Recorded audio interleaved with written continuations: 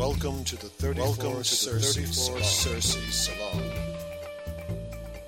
We journey from the ancient world to the cosmos. Take the adventure with us.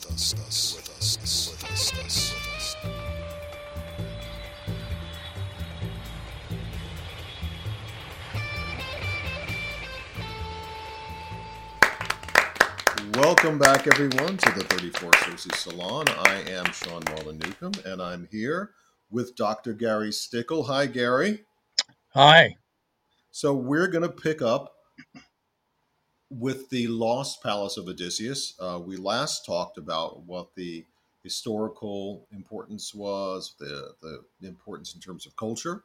And in this episode, we're going to talk about how Gary is going to do it and what he's going to do to find this lost palace. But first, Gary, as always, in our new segments here, we'd like to talk about what the big idea. In case you didn't hear that, folks, it's what's the big idea. Gary, what's the big idea about the Lost Palace and how you're looking for it? Well, the big idea is, was there really a Palace of Odysseus, or was it just a myth, a fiction that Homer created?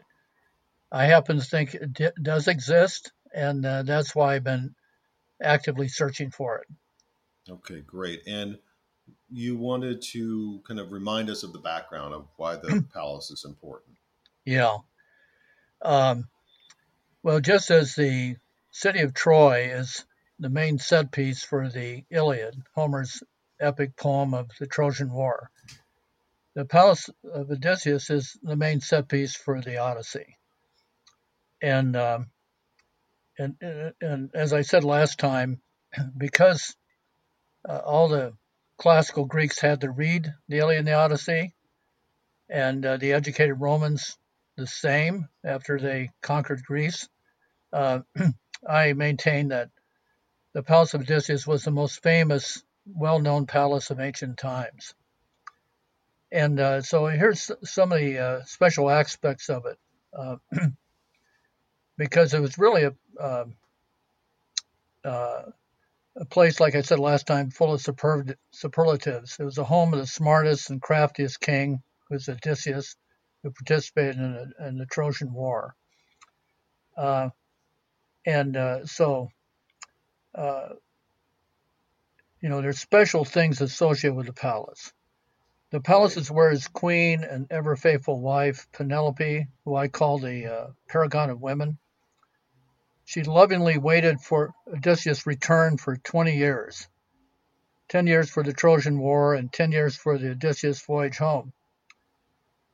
And because of her, it's the place of the most famous loom of history, the loom on which Penelope wove a shroud for Odysseus' father, Laertes.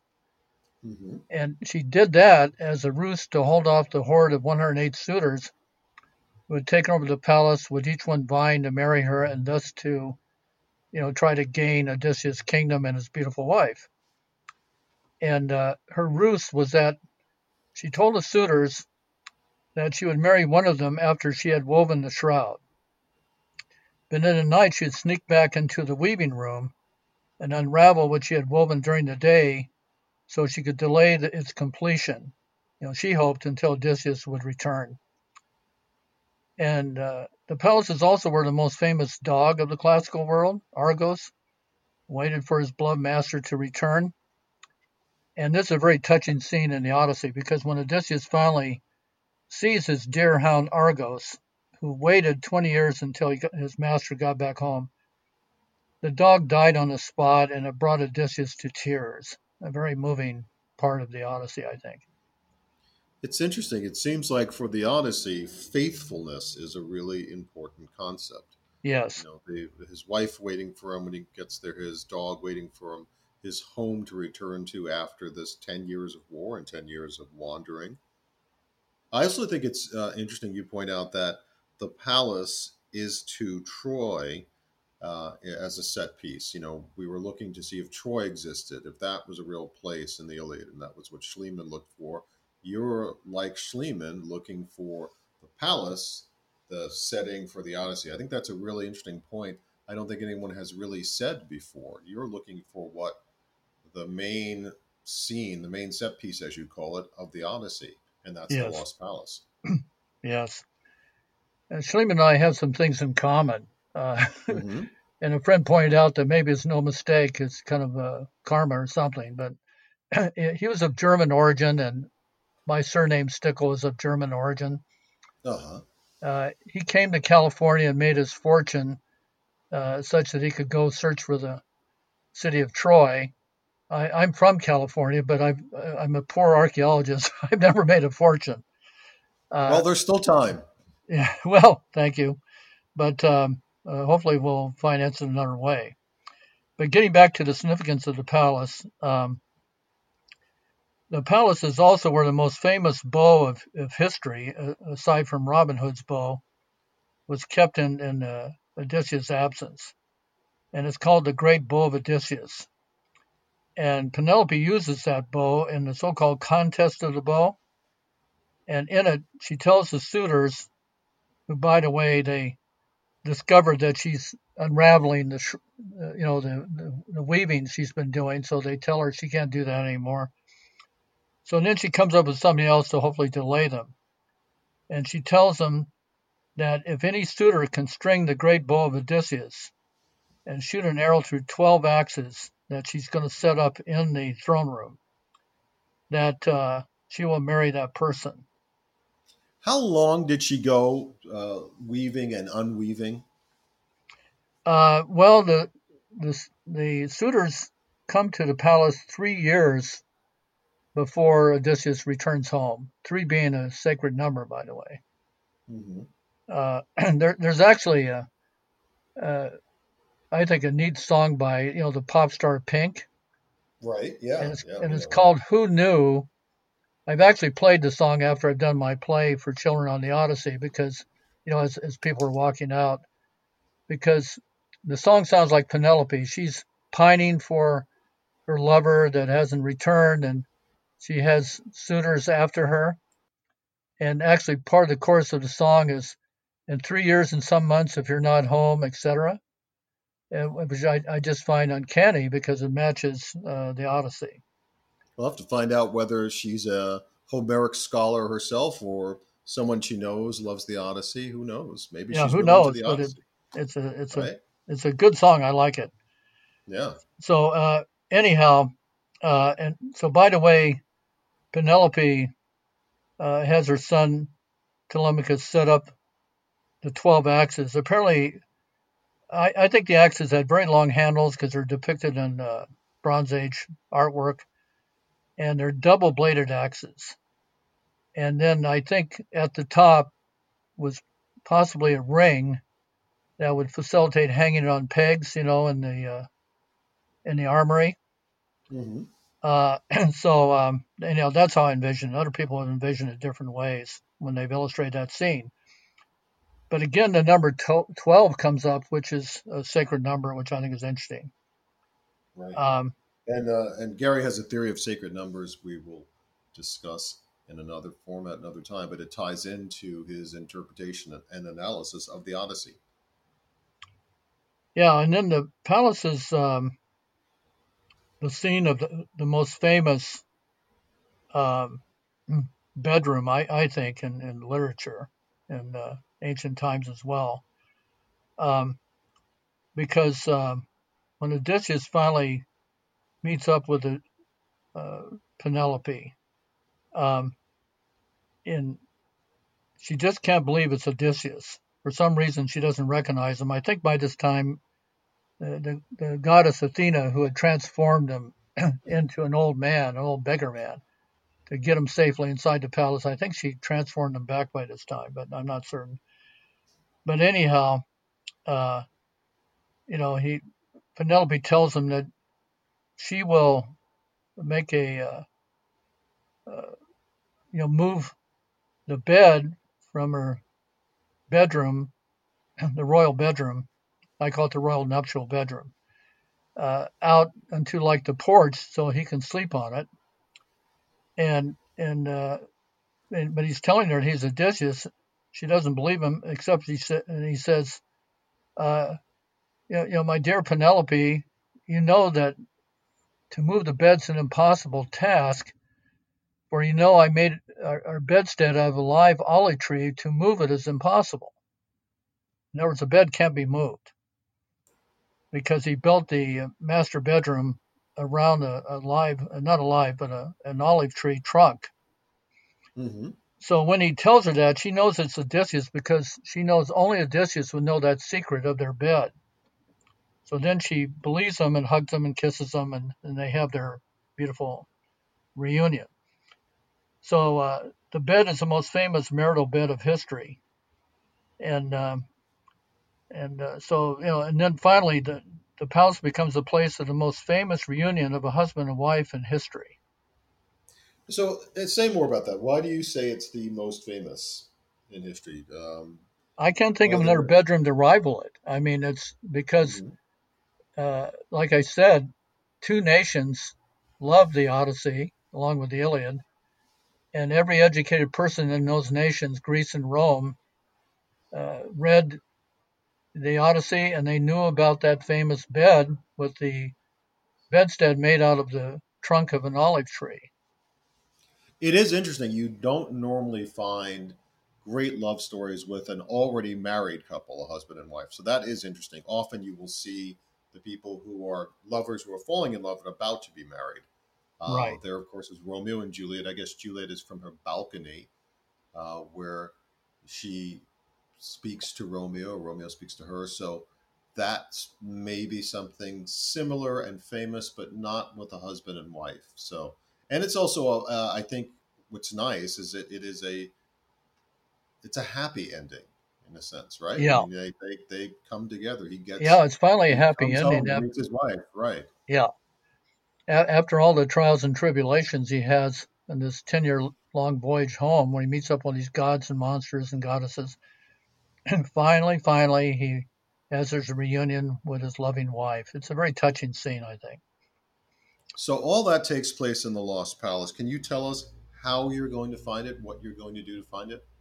Yeah, because either the palace is a romantic creation of Homer or was a real place. And like I said, I think it's the latter. I think just as uh, the city of Troy was a real place that Schliemann found or brought to the attention of the world, I believe the Palace of Odysseus is a real place.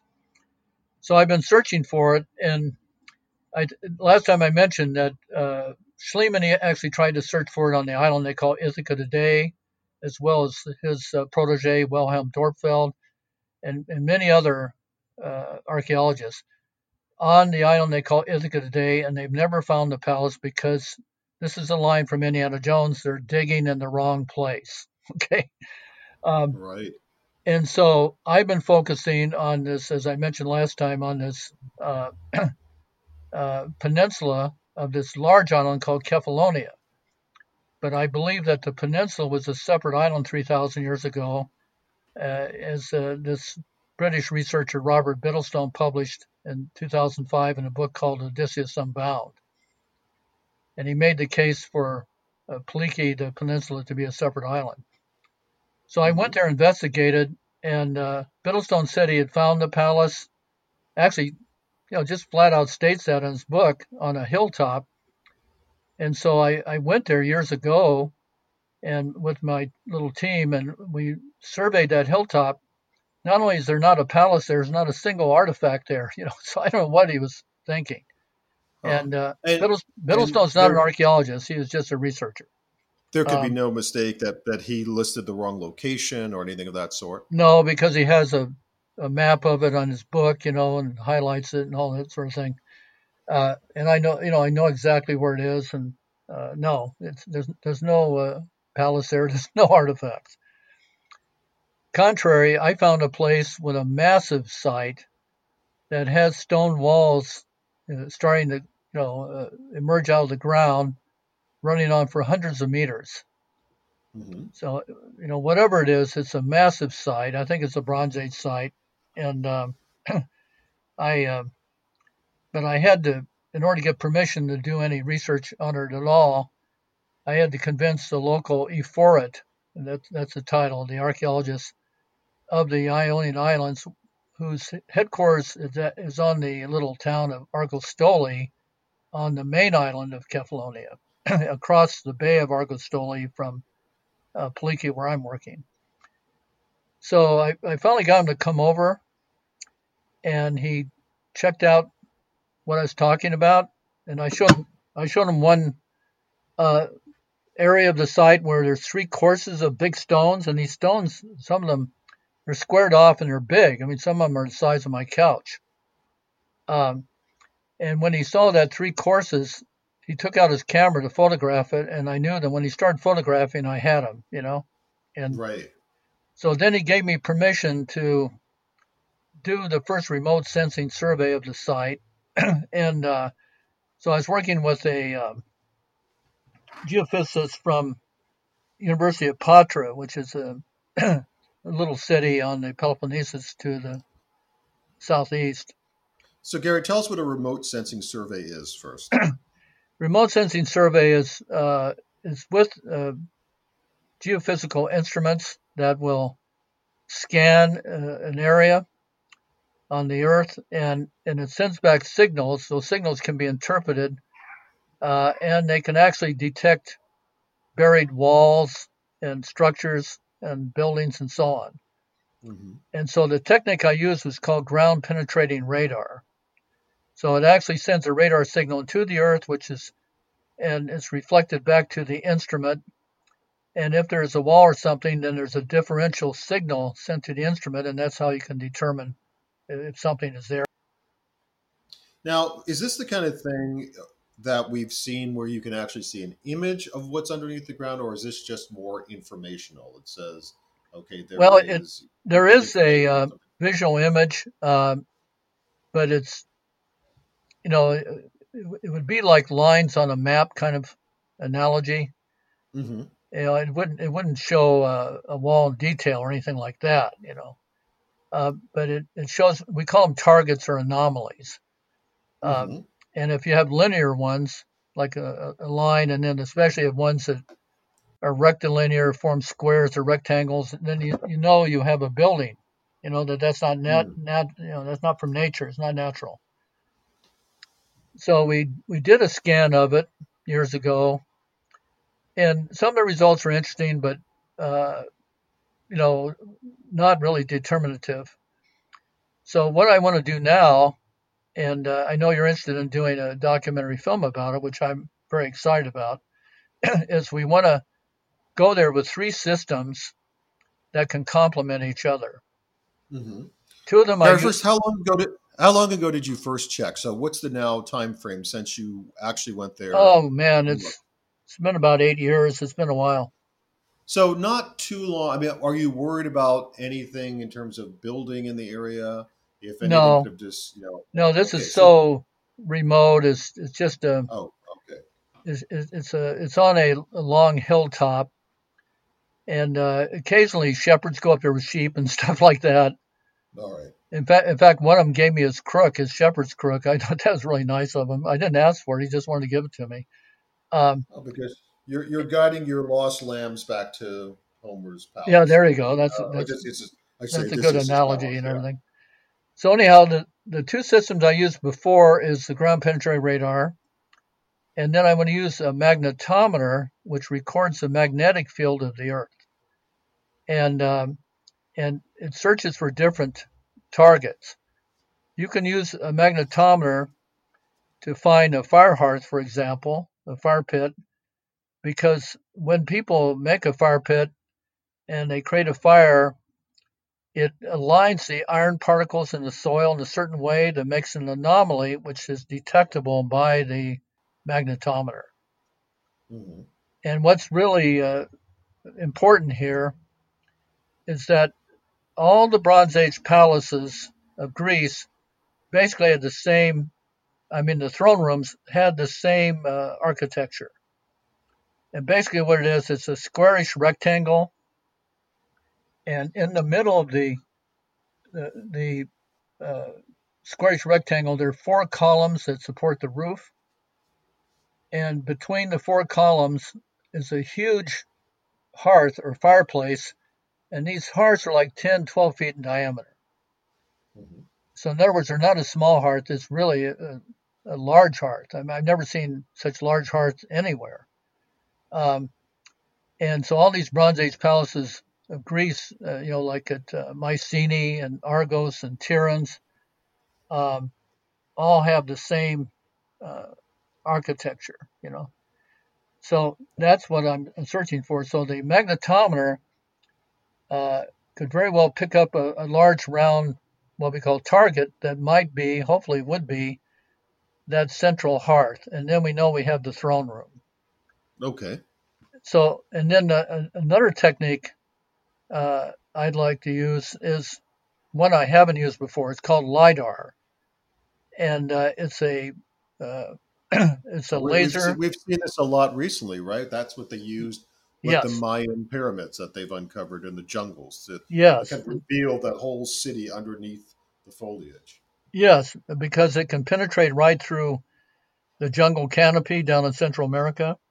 I think it was Guatemala, and Hmm. they found a lost Mayan city complete with pyramids, with avenues, with buildings, courtyards. Amazing. Yeah, it's just, and none of the Mayan archaeologists knew about this city. It's completely new, but it was found by the LIDAR. Well, my site is covered with not a jungle canopy, but there is lots of bushes there, and every damn bush has thorns in it, which I don't like and everything.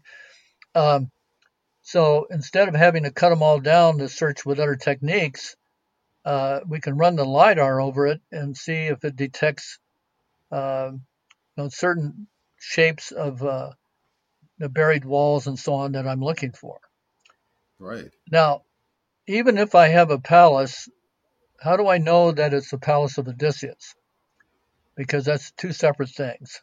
Hmm. Like I said before, if we find that Because big, it could just be Fred's palace, right? It could be just some guy. exactly, Yeah. Okay. and so this is how I can distinguish it because I ran across 200 references in the Odyssey to the palace, and most of them are just generic, like beautiful palace or great palace or things like that. But some of them are specific, and there's like uh, a few major features that are unique to the palace. So I'll run through those. Uh, on the You enter the palace through an outer gate, and you enter what Homer called the outer courtyard. And in this outer courtyard was a round building. He called it a tholos. In English, it's Tholos, tholos. And he mentions at least one column associated with the tholos, but usually the tholos, or plural in Greek tholoi, have columns going all around them. The most famous one is at Delphi, the sanctuary of Apollo, in Greece. I've seen a picture of that. It's absolutely beautiful. Yeah, A it has. lot of things we talk about in this podcast, we're going to try to find a way to be able to get you some of the visuals that the we're Yeah, talking to the listener right now, it would so be people really can see nice it. to have that. But 'Cause anyhow, that temple is astonishing looking. People really should see it. yes, it has 20 columns on the one there, but mine I just reduced to six small columns, Hmm. and uh, and I had to determine the size of it. And this is bizarre, but how would I know the size of it? Well, in the Odyssey, Odysseus kills the 108 suitors that had taken over his palace and were plotting to kill his son Telemachus and trying to, seduce his wife and all that. Um, and then he finds out, get this, another sacred number of 12, that there are 12 of the servant girls that refused to follow the directions of Penelope, and they quote, according to Homer, quote, whored themselves to the suitors and did the suitors bidding and slept with them and everything and refused to follow the directions of their queen. Well, in Bronze Age Greece, that is a capital offense. Hmm. And so what Odysseus does is he forces them to clean up all the blood and gore from the suitors, get the bodies out of the palace and all that sort of thing. And then he executes them by hanging all 12 of them from nooses in a circle around the tholos. Wow. Now, just for the listener, we talked in the last episode about the complexity of Odysseus, how he, as a character, was capable of great sensitivity, great sympathy, great love and devotion, but yet at the same time was capable of such cruel acts and thoughtlessness. So we see in this behavior something that to the modern eye at least certainly would be considered incredibly brutal. Yes. Understanding that we're looking at a different time frame, however, I think across this span of time, the ocean of time, we can still look at this as something Oh that yeah. I was mean, I don't really agree. absolutely brutal. Yeah, Yeah. absolutely brutal. By modern sensibility, it's brutal. But one has to understand in Bronze Age Greece, if you disobey your king and queen, it's a capital offense. And especially since they slept with the suitors, Hmm. by doing so, they dishonored the house of Odysseus. This is a very patriarchal. Again, this is a very Yeah. patriarchal structure. But again, patriarchies police female sexuality Yeah. very So to tightly. So, dishonor the house of Odysseus is inexcusable and punishable by death.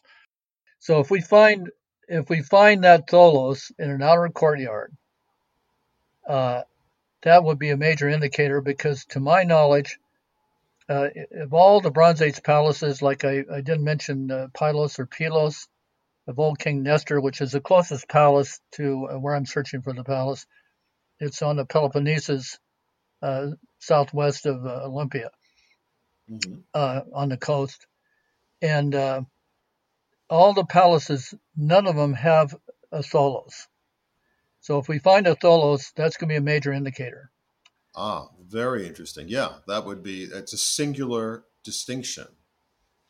And then what's the second feature? Well, the second feature is, and I created a hypothetical floor plan for all this, by the way, so I know what I'm looking for. The actual floor plan is going to be different from my hypothetical one, but at least my hypothetical one gives me something to look for, something, Hmm. a target, if you will. So the second thing is what I call the royal nuptial bedroom. And as I mentioned before, the royal bed of Odysseus and Penelope, Odysseus made it on what they call the bole, B-O-L-E, or the trunk of a olive tree. And so apparently it was a really big olive tree. So he planes one side of it flat to serve as the bedstead, if you will, of the bed. And then he built the bedroom around it. In fact, he built the whole palace around that, according to Homer. So in other words, that olive tree, which by the way is sacred to the goddess Athena, uh, Hmm. it served as a focal point for the palace. So can we find that that olive tree bowl bedstead? No, but get this. To my knowledge, all these Bronze Age palaces were burnt down during the so-called, you know, uh, destruction period around shortly after 1200 BC. This Um, is this is a pretty famous period, right, in which there was yeah, throughout the ancient world, civilizations were undone they around the same were. time. They were. They don't know why. It's a big question in history and archaeology. So anyhow, can I find the remains of that? Yes, I can. Because if the palace burnt down, the olive tree would burn down and it would leave its charred remains behind. So in other words, there'd Interesting. be ash and charcoal from the tree in the ground, and ash and charcoal is virtually indestructible unless the soil's acidic. And I don't think the soil there, I may be wrong, I don't think it's acidic, I think it's basic. So it should bode well for preserving that if it's there. So So though, if we find a room that mhm. looks sort of like it could be a bedroom, and we find remains of olive, because the olive wood from the charcoal fragments can be identified. If we find the burned bowl of an olive tree that's planed on one side, that's going to be another major indicator of the palace. So those are your two main indicators. That's what you're No, it's looking not for. the only, but there's two more. Okay, go ahead. Okay, another one is Odysseus. Homer mentions that in the palace there's a milling room where they're grinding grain, for the for the food production for the palace. And in it, he mentions again the sacred number 12. He says there's 12 uh, milling places. So what's interesting in Bronze Age Greek archaeology, they had these stone millstones, which are about 2.5 feet long and 1.5 to 2 feet wide. And then they had a hand stone that they would rub on top to grind the grain, Mm-hmm. the wheat and barley, whatever. Uh, Right. so if we find a milling room that has 12 millstones in it, that'd be another major indicator. Okay. And then the final one is the throne room. Now, I mentioned before that it has features, it would have features similar to all the other Bronze Age palaces, with the large central hearth with the four columns around it. And by the way, in the ones that they found, the remains of a throne, the throne is not at the opposite end of the entrance. It's always on the right hand side, midway along the long wall. And that's interesting because Homer mentions that the throne in Odysseus' throne was on the right, as he put it, on the right. So that would match. Mm-hmm. But how would we know it's Odysseus' throne room? Well, because Homer mentions uh, more than one entrance. All the other Bronze Age throne rooms, there's only one entrance and exit, a main door, if you will. Homer mentions four of them in the Odyssey. One is the side entrance, where Eumaeus, who's a loyal servant of Odysseus, during the sequence where Odysseus is attacking the suitors after he strings the bow. Uh, this Eumaeus goes and shuts, quote, a side door to keep the suitors from running out that door. Mm-hmm. And then Homer mentions an ashwood entrance, which I believe is probably at the opposite end from the main entrance, which he says was a stone threshold. You quote, stone threshold, the main entrance. He mentions an ashwood entrance, which I think is on the opposite side. And then he mentions a so-called postern door, which I view as way at the other end of the throne room from the entrance and to the side. And he mentions a slight stairway that goes up to a long hallway, which the suitors Mm-hmm. use to go into. One of the suitors is able to escape that way, and he goes into the armory, which must have been nearby, and he collects uh, swords and shields and spears to defend the suitors against Odysseus, and he runs back into the throne room with them. So, in other words, there's evidence that Homer mentions four different doorways in the throne room. If we find a throne room with more than one, it's going to be a good indicator that we have the palace. Okay. So these four are your framework for being able to say that there is strong indication that this, if you find them, this is Yeah, Odysseus' palace. yeah. Can you, just as we come towards the end of this segment, can you tell the listener typically how does an archaeologist plan out something like this? Is this the typical way, or or is it just varied because there are different kinds of things an archaeologist would look for? What's the process an archaeologist goes through when he or she decides, okay, I'm going to excavate for X? What are the steps that typically an archaeologist will take?